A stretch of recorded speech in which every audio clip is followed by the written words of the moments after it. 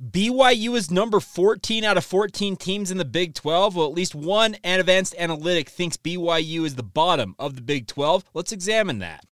You are Locked On Cougars, your daily podcast on the BYU Cougars, part of the Locked On Podcast Network. Your team every day.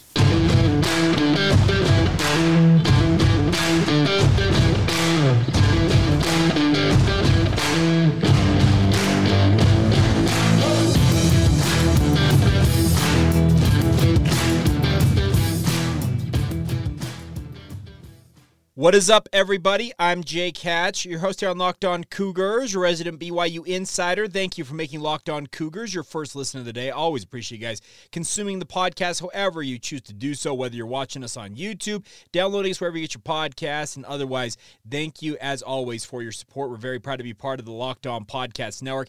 Motto around these parts is your team every day, and as such, this is your only daily podcast focused on the BYU Cougars. Today's title sponsors are friends over at FanDuel. This episode of Locked On Cougars is brought to you by the FanDuel Sportsbook, the official sportsbook of Locked On. Make every moment more. Visit FanDuel.com/LockedOn today to get started.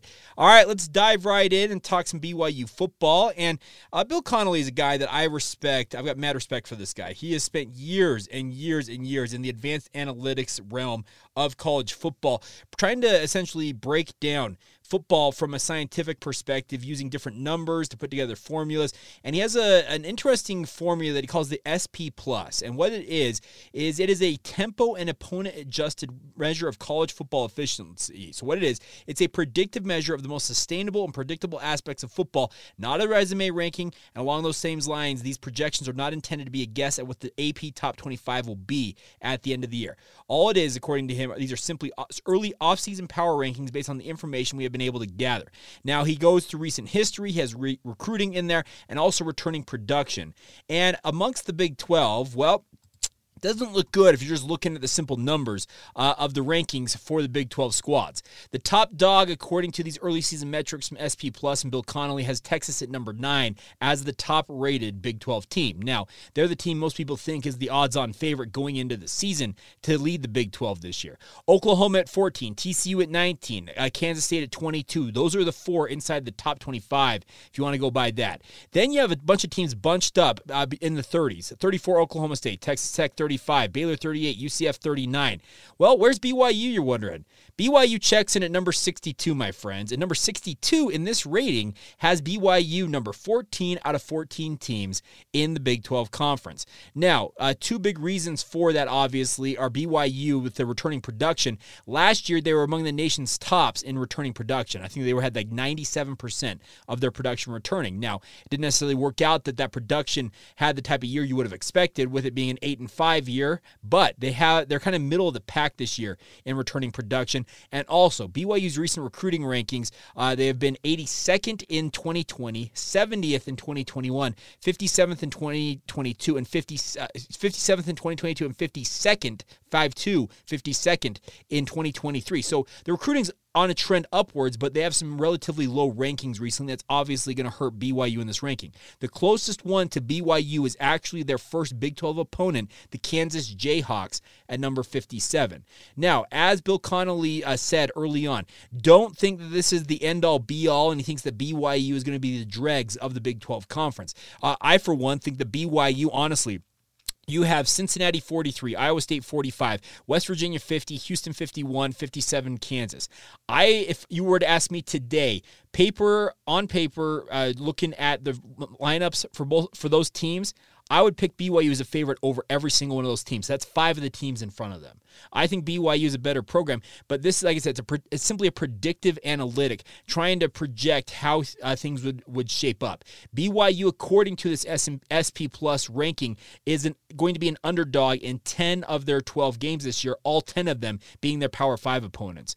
Sam Houston State, which will be a first-year member of the FBS ranks this year, checks in at number 124, whereas Southern Utah does not measure up in these these rankings because it's only an FBS analytics. So very interesting stuff all the way around, but BYU, I think, is going to be better than that predictive analytic. Now, also, Bill Connolly said that he is going to reevaluate this both in May and August after the secondary, the transfer portal window opens and closes in early to mid-May. It's May 1st through the 15th. He'll evaluate after that as he tries to evaluate transfers and their impact coming into the programs, and then also again in August heading into the season. There's no reason that BYU can't move up or down this list. I would assume up a little bit based on their transfer imports of both via the the original transfer portal period after the season ended. And if they do some work in that May period, that obviously could have an impact as well. So I wouldn't be too overreactionary to this, but it is mildly concerning to look at BYU and be like,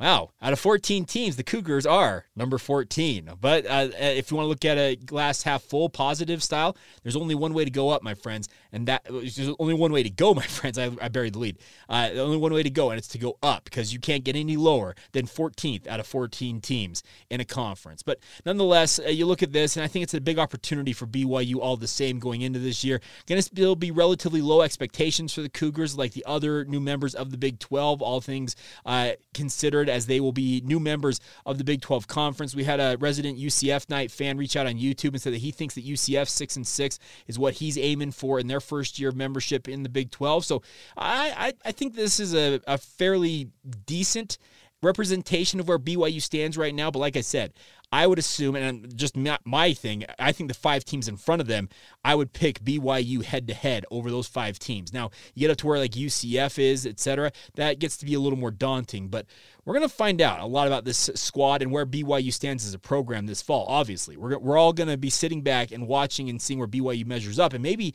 just maybe, they are truly going to be the 14th out of 14 teams, but I think that they can be just a little bit better than that. We'll find out. All right, it is your guys' time to shine here on a Wednesday. I am actually going to be headed out on vacation on Thursday and Friday, so I'm going to move up the mailbag edition of the podcast to today's show, a Wednesday show. I reached out on social media, got a number of great questions that were sent in. We'll get to as many of them as we can fit in here in just a moment. First, a word on our friends over at FanDuel. Of course, FanDuel's been working with us for quite a while now. The midway point of the NBA season is here, my friends. The All-Star game is this coming weekend. Now is the perfect time to download FanDuel, America's #1 sportsbook, because new customers will get a no-sweat first bet up to $1,000 in free bonus bets back if your first bet doesn't win. Think about that. It's a fantastic way to get some free money to play around with. Just download the FanDuel Sportsbook app. It's safe, secure, and super easy to use. Then you can bet on everything from the money line to point scores and threes drained, amongst many other options. Plus, FanDuel will even let you combine your bets for a bigger chance at a bigger payout with a same-game parlay. You think you know 3 or 4 things about an individual game like the All-Star game this weekend? Parlay them all together and get a huge payout if you can hit on all of those with our friends over at FanDuel. So do not miss out on the chance to get your no-sweat first bet up to $1,000 in bonus bets back when you go to FanDuel.com/lockedon. Once again, that's FanDuel.com/lockedon to learn more now. Make every moment more with FanDuel, the an official sports betting partner of the NBA. Thank you once again for checking out Locked On Cougars and joining us here on your only daily podcast focused on the BYU Cougars. I want to encourage you guys to make sure you check out our brand new podcast here on the Locked On Podcast Network, Locked On College Basketball. Been going for probably a couple months now, and they're doing a great job. It's got everything you need to know about the college hoops realm in one place here from big-name experts, insiders, coaches, and players alike. That's Locked On College Basketball, available on YouTube and wherever you get your podcasts. All right, let's talk a little bit about what you guys want to talk about. It's your time to shine. Reaching out via social media. Thank you for all of your questions this week. We'll start off with this one coming in from BYU Gal at Cougar_Badger. She asked this: gun to your head, does the Pac-12 stay together in the short term? If you're asking me if they stay together for the next 5 years, I would say they do. I just think with the expanded playoff coming, there are going to be opportunities for that conference, no matter how degraded it might be, for them still to have the automatic bid into the college football playoff as one of the top 6 seeds. So a program like Utah, they're going to probably make their bed with the Pac-12, Pac-10, whatever it's going to be, and bet on their opportunities to make the college football playoff from that realm, rather than having to jump into a Big 12 where they might be a little more hard-pressed to rise to the top of that conference with some of the other established programs. So, gun to my head, I do think the Pac-12 sticks together, at least for now. But everything right now going on, it's a very tenuous spot for the Pac-12 to be in. There's absolutely no doubt about that, and they've got to make sure that they figure things out on their media rights deal, or you're going to have programs that are going to get real jumpy all of a sudden and start really considering what their future is going to be in the college ranks. Now, Nick Lee asked a similar question, says, tell me why I should care about Utah possibly needing to jump into the Big 12. I say let them rot wherever they end up if the Pac-12 dissolves or becomes the Mountain West 2.0. Now, Nick, you can find Nick at Nick Lee 51. He is, of course, a host of Locked On Seahawks. If you're a Seattle Seahawks fan, it's a great podcast. And Nick's got, I think, a sentiment that a lot of BYU fans share. The rivalry has existed in so many facets for so long that if it were to come to it where Utah needed a lifeboat, I'm not 100% convinced that BYU would essentially say, screw you. I don't think necessarily they'd do that, but BYU is always going to act in their best interest. I think they learned a hard lesson the last time this all went down with conference realignment, and BYU is going to look out for number one. They're looking out for themselves.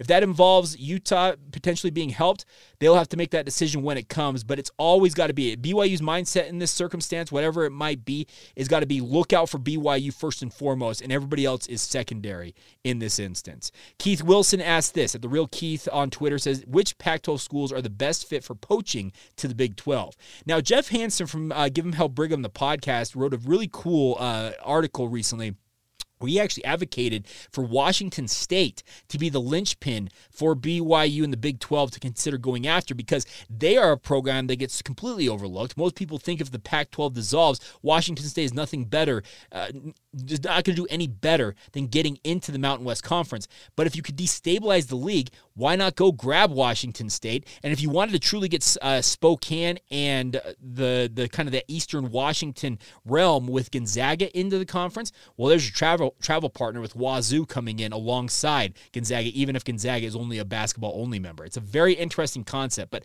I think in my pantheon or my power ratings of the top teams you would want to get if you're the Big 12, number one is Washington, number two is Oregon. Those are the top two dogs. The next ones are the Arizona schools for me, Arizona and Arizona State. Then you come to the Intermountain West. I think you've got Utah and Colorado on that list after that. And then after that, Cal, Stanford, Washington State, Oregon State.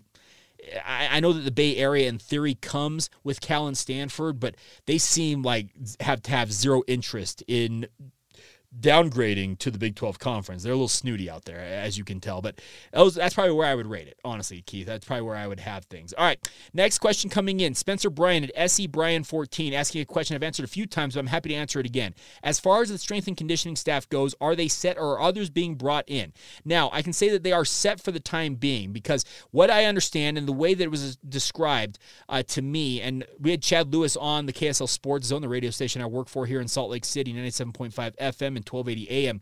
He mentioned that Spencer Reed, who is the son of Kansas City Chiefs head coach Andy Reid, he is running the day-to-day operations as the director of strength and conditioning. So he's the guy in the weight room every day working with BYU's players.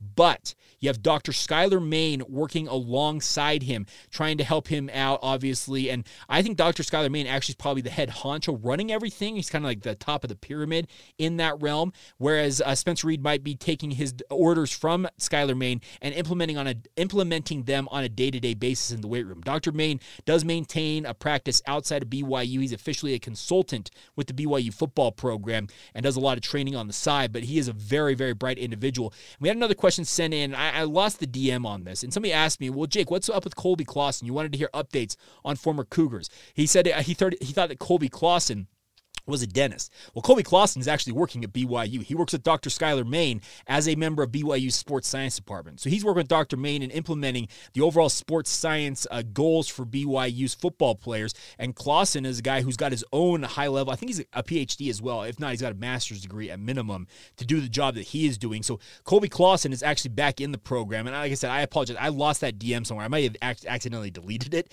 but I remember that question came in, kind of wanting updates on former Cougars like Colby. He's actually back in the program, and he's actually working on a day-to-day basis with BYU football players. All right, other questions coming in here. Daniel Rigby, some BYU fans hating on Pope. What do you think Pope's? What do you think a coach's? Let's start over. Daniel Rigby at Please Don't Cheese on Twitter says, some BYU fans are hating on Pope. What do you think of Pope's coaching performance this season? Also, would you want Utah in the Big 12 if that scenario arises? I already addressed that one. He says, a resounding yes for me, though. This is interesting from Daniel. He says, a resounding yes for me, but seen some posts on social media saying otherwise from BYU fans. I think you can understand. I think it's a pretty lightning rod type topic. But your original question, some BYU fans are hating on Mark Pope. And what do you think of Pope's? What do I think of Mark Pope's coaching job this season? I would give it a decent B-, I would say.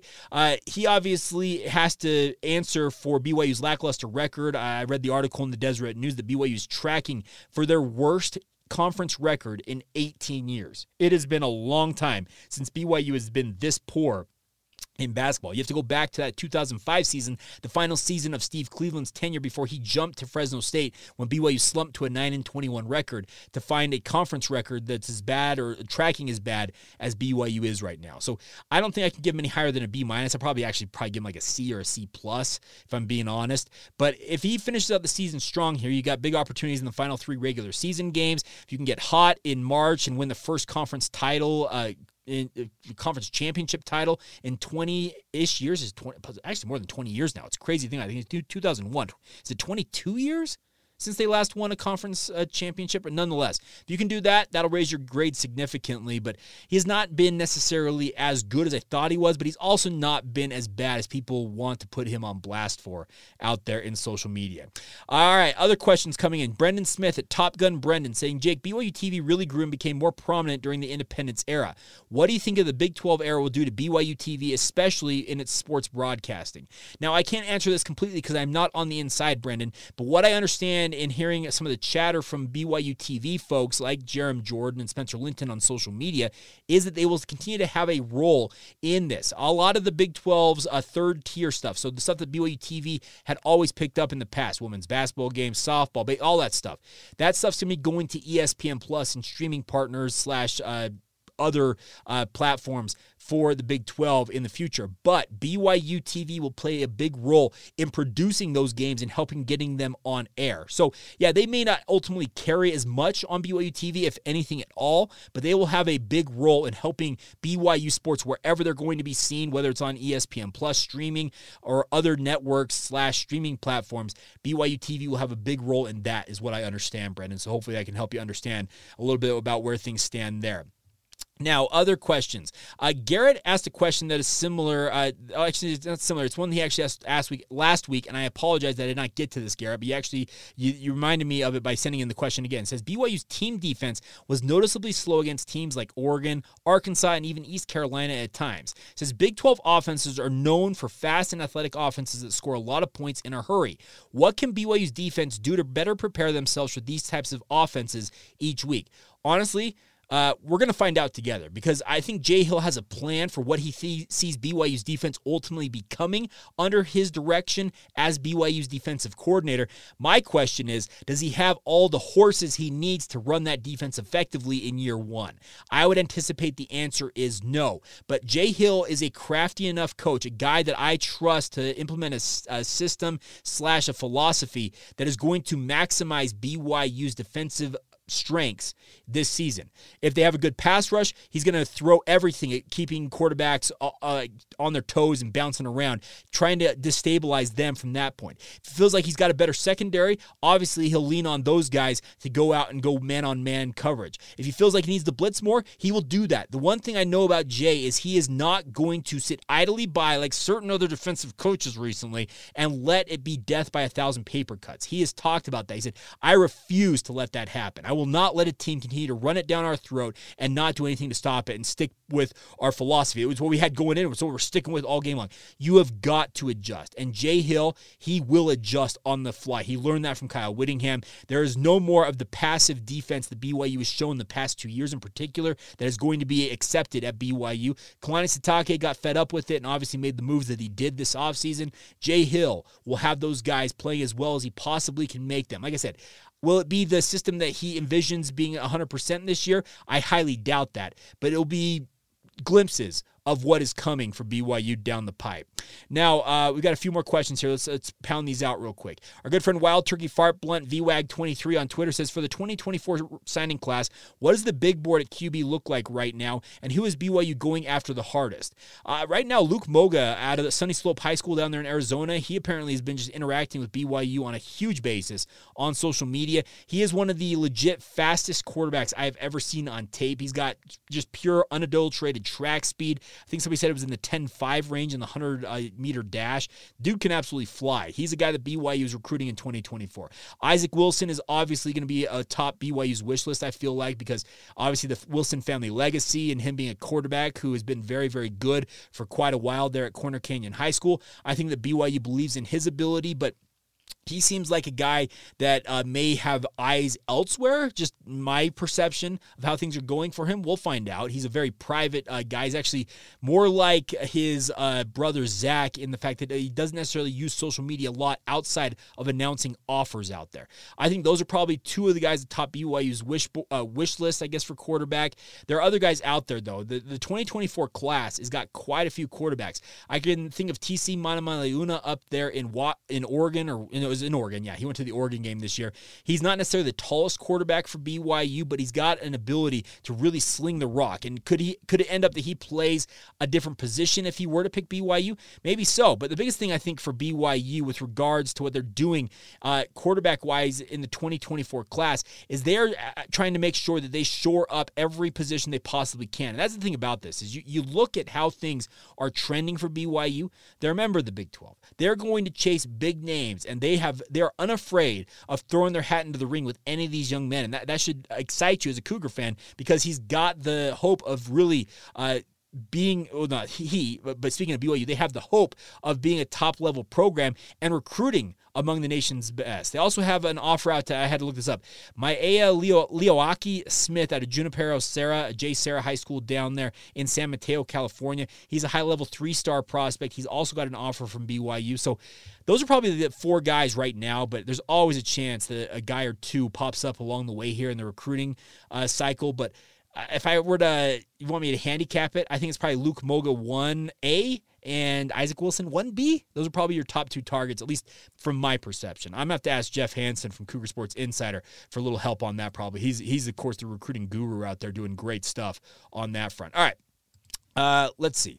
Got a few more questions here. We'll get to those. I also need to talk about one of the great individual performances in BYU football history in a bowl game. That comes, of course, via Kyle Van Noy. Our look back at all 155 BYU football games in their independent run.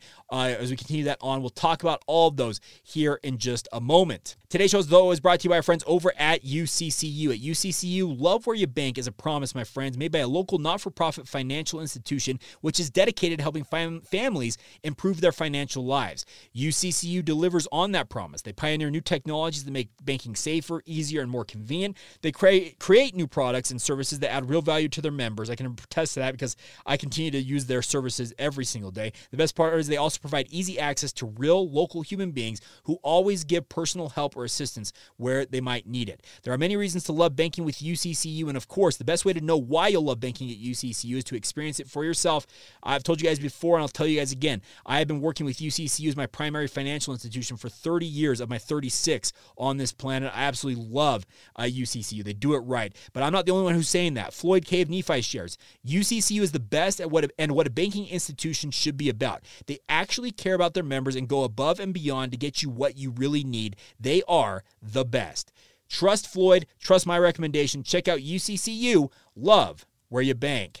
Thank you once again for making Locked On Cougars your first listen of the day. You guys are absolutely phenomenal. I cannot thank you guys enough. As I mentioned, I'm going to go on a little bit of a vacation. I spent some time with my wife down in Southern California for a few days, but don't fear. I've actually got podcasts queued up for you guys both Thursday and Friday, so we will not leave you guys empty-handed. Now, inevitably, it feels like my wife has a joke that whenever I go on vacation, crazy things happen in the sports world. If something does happen while I'm gone, I will do my best to react to it live time on social media, maybe get a quick post up if I can, but also we'll have a full recap for you guys, whatever happens on Monday, just a little bit of a heads up on that. All right, a couple of questions we need to answer before we wrap up today's show coming in on social media still. One coming in from Texas Conservative, and I apologize I didn't get to this one last week. For some reason, my DMs on the Locked On Cougars feed were not working, it feels like, for a hot minute there. It says, hey, Jake, living down here in Texas, are there any ideas as to the best ways to get great tickets to some of these choice games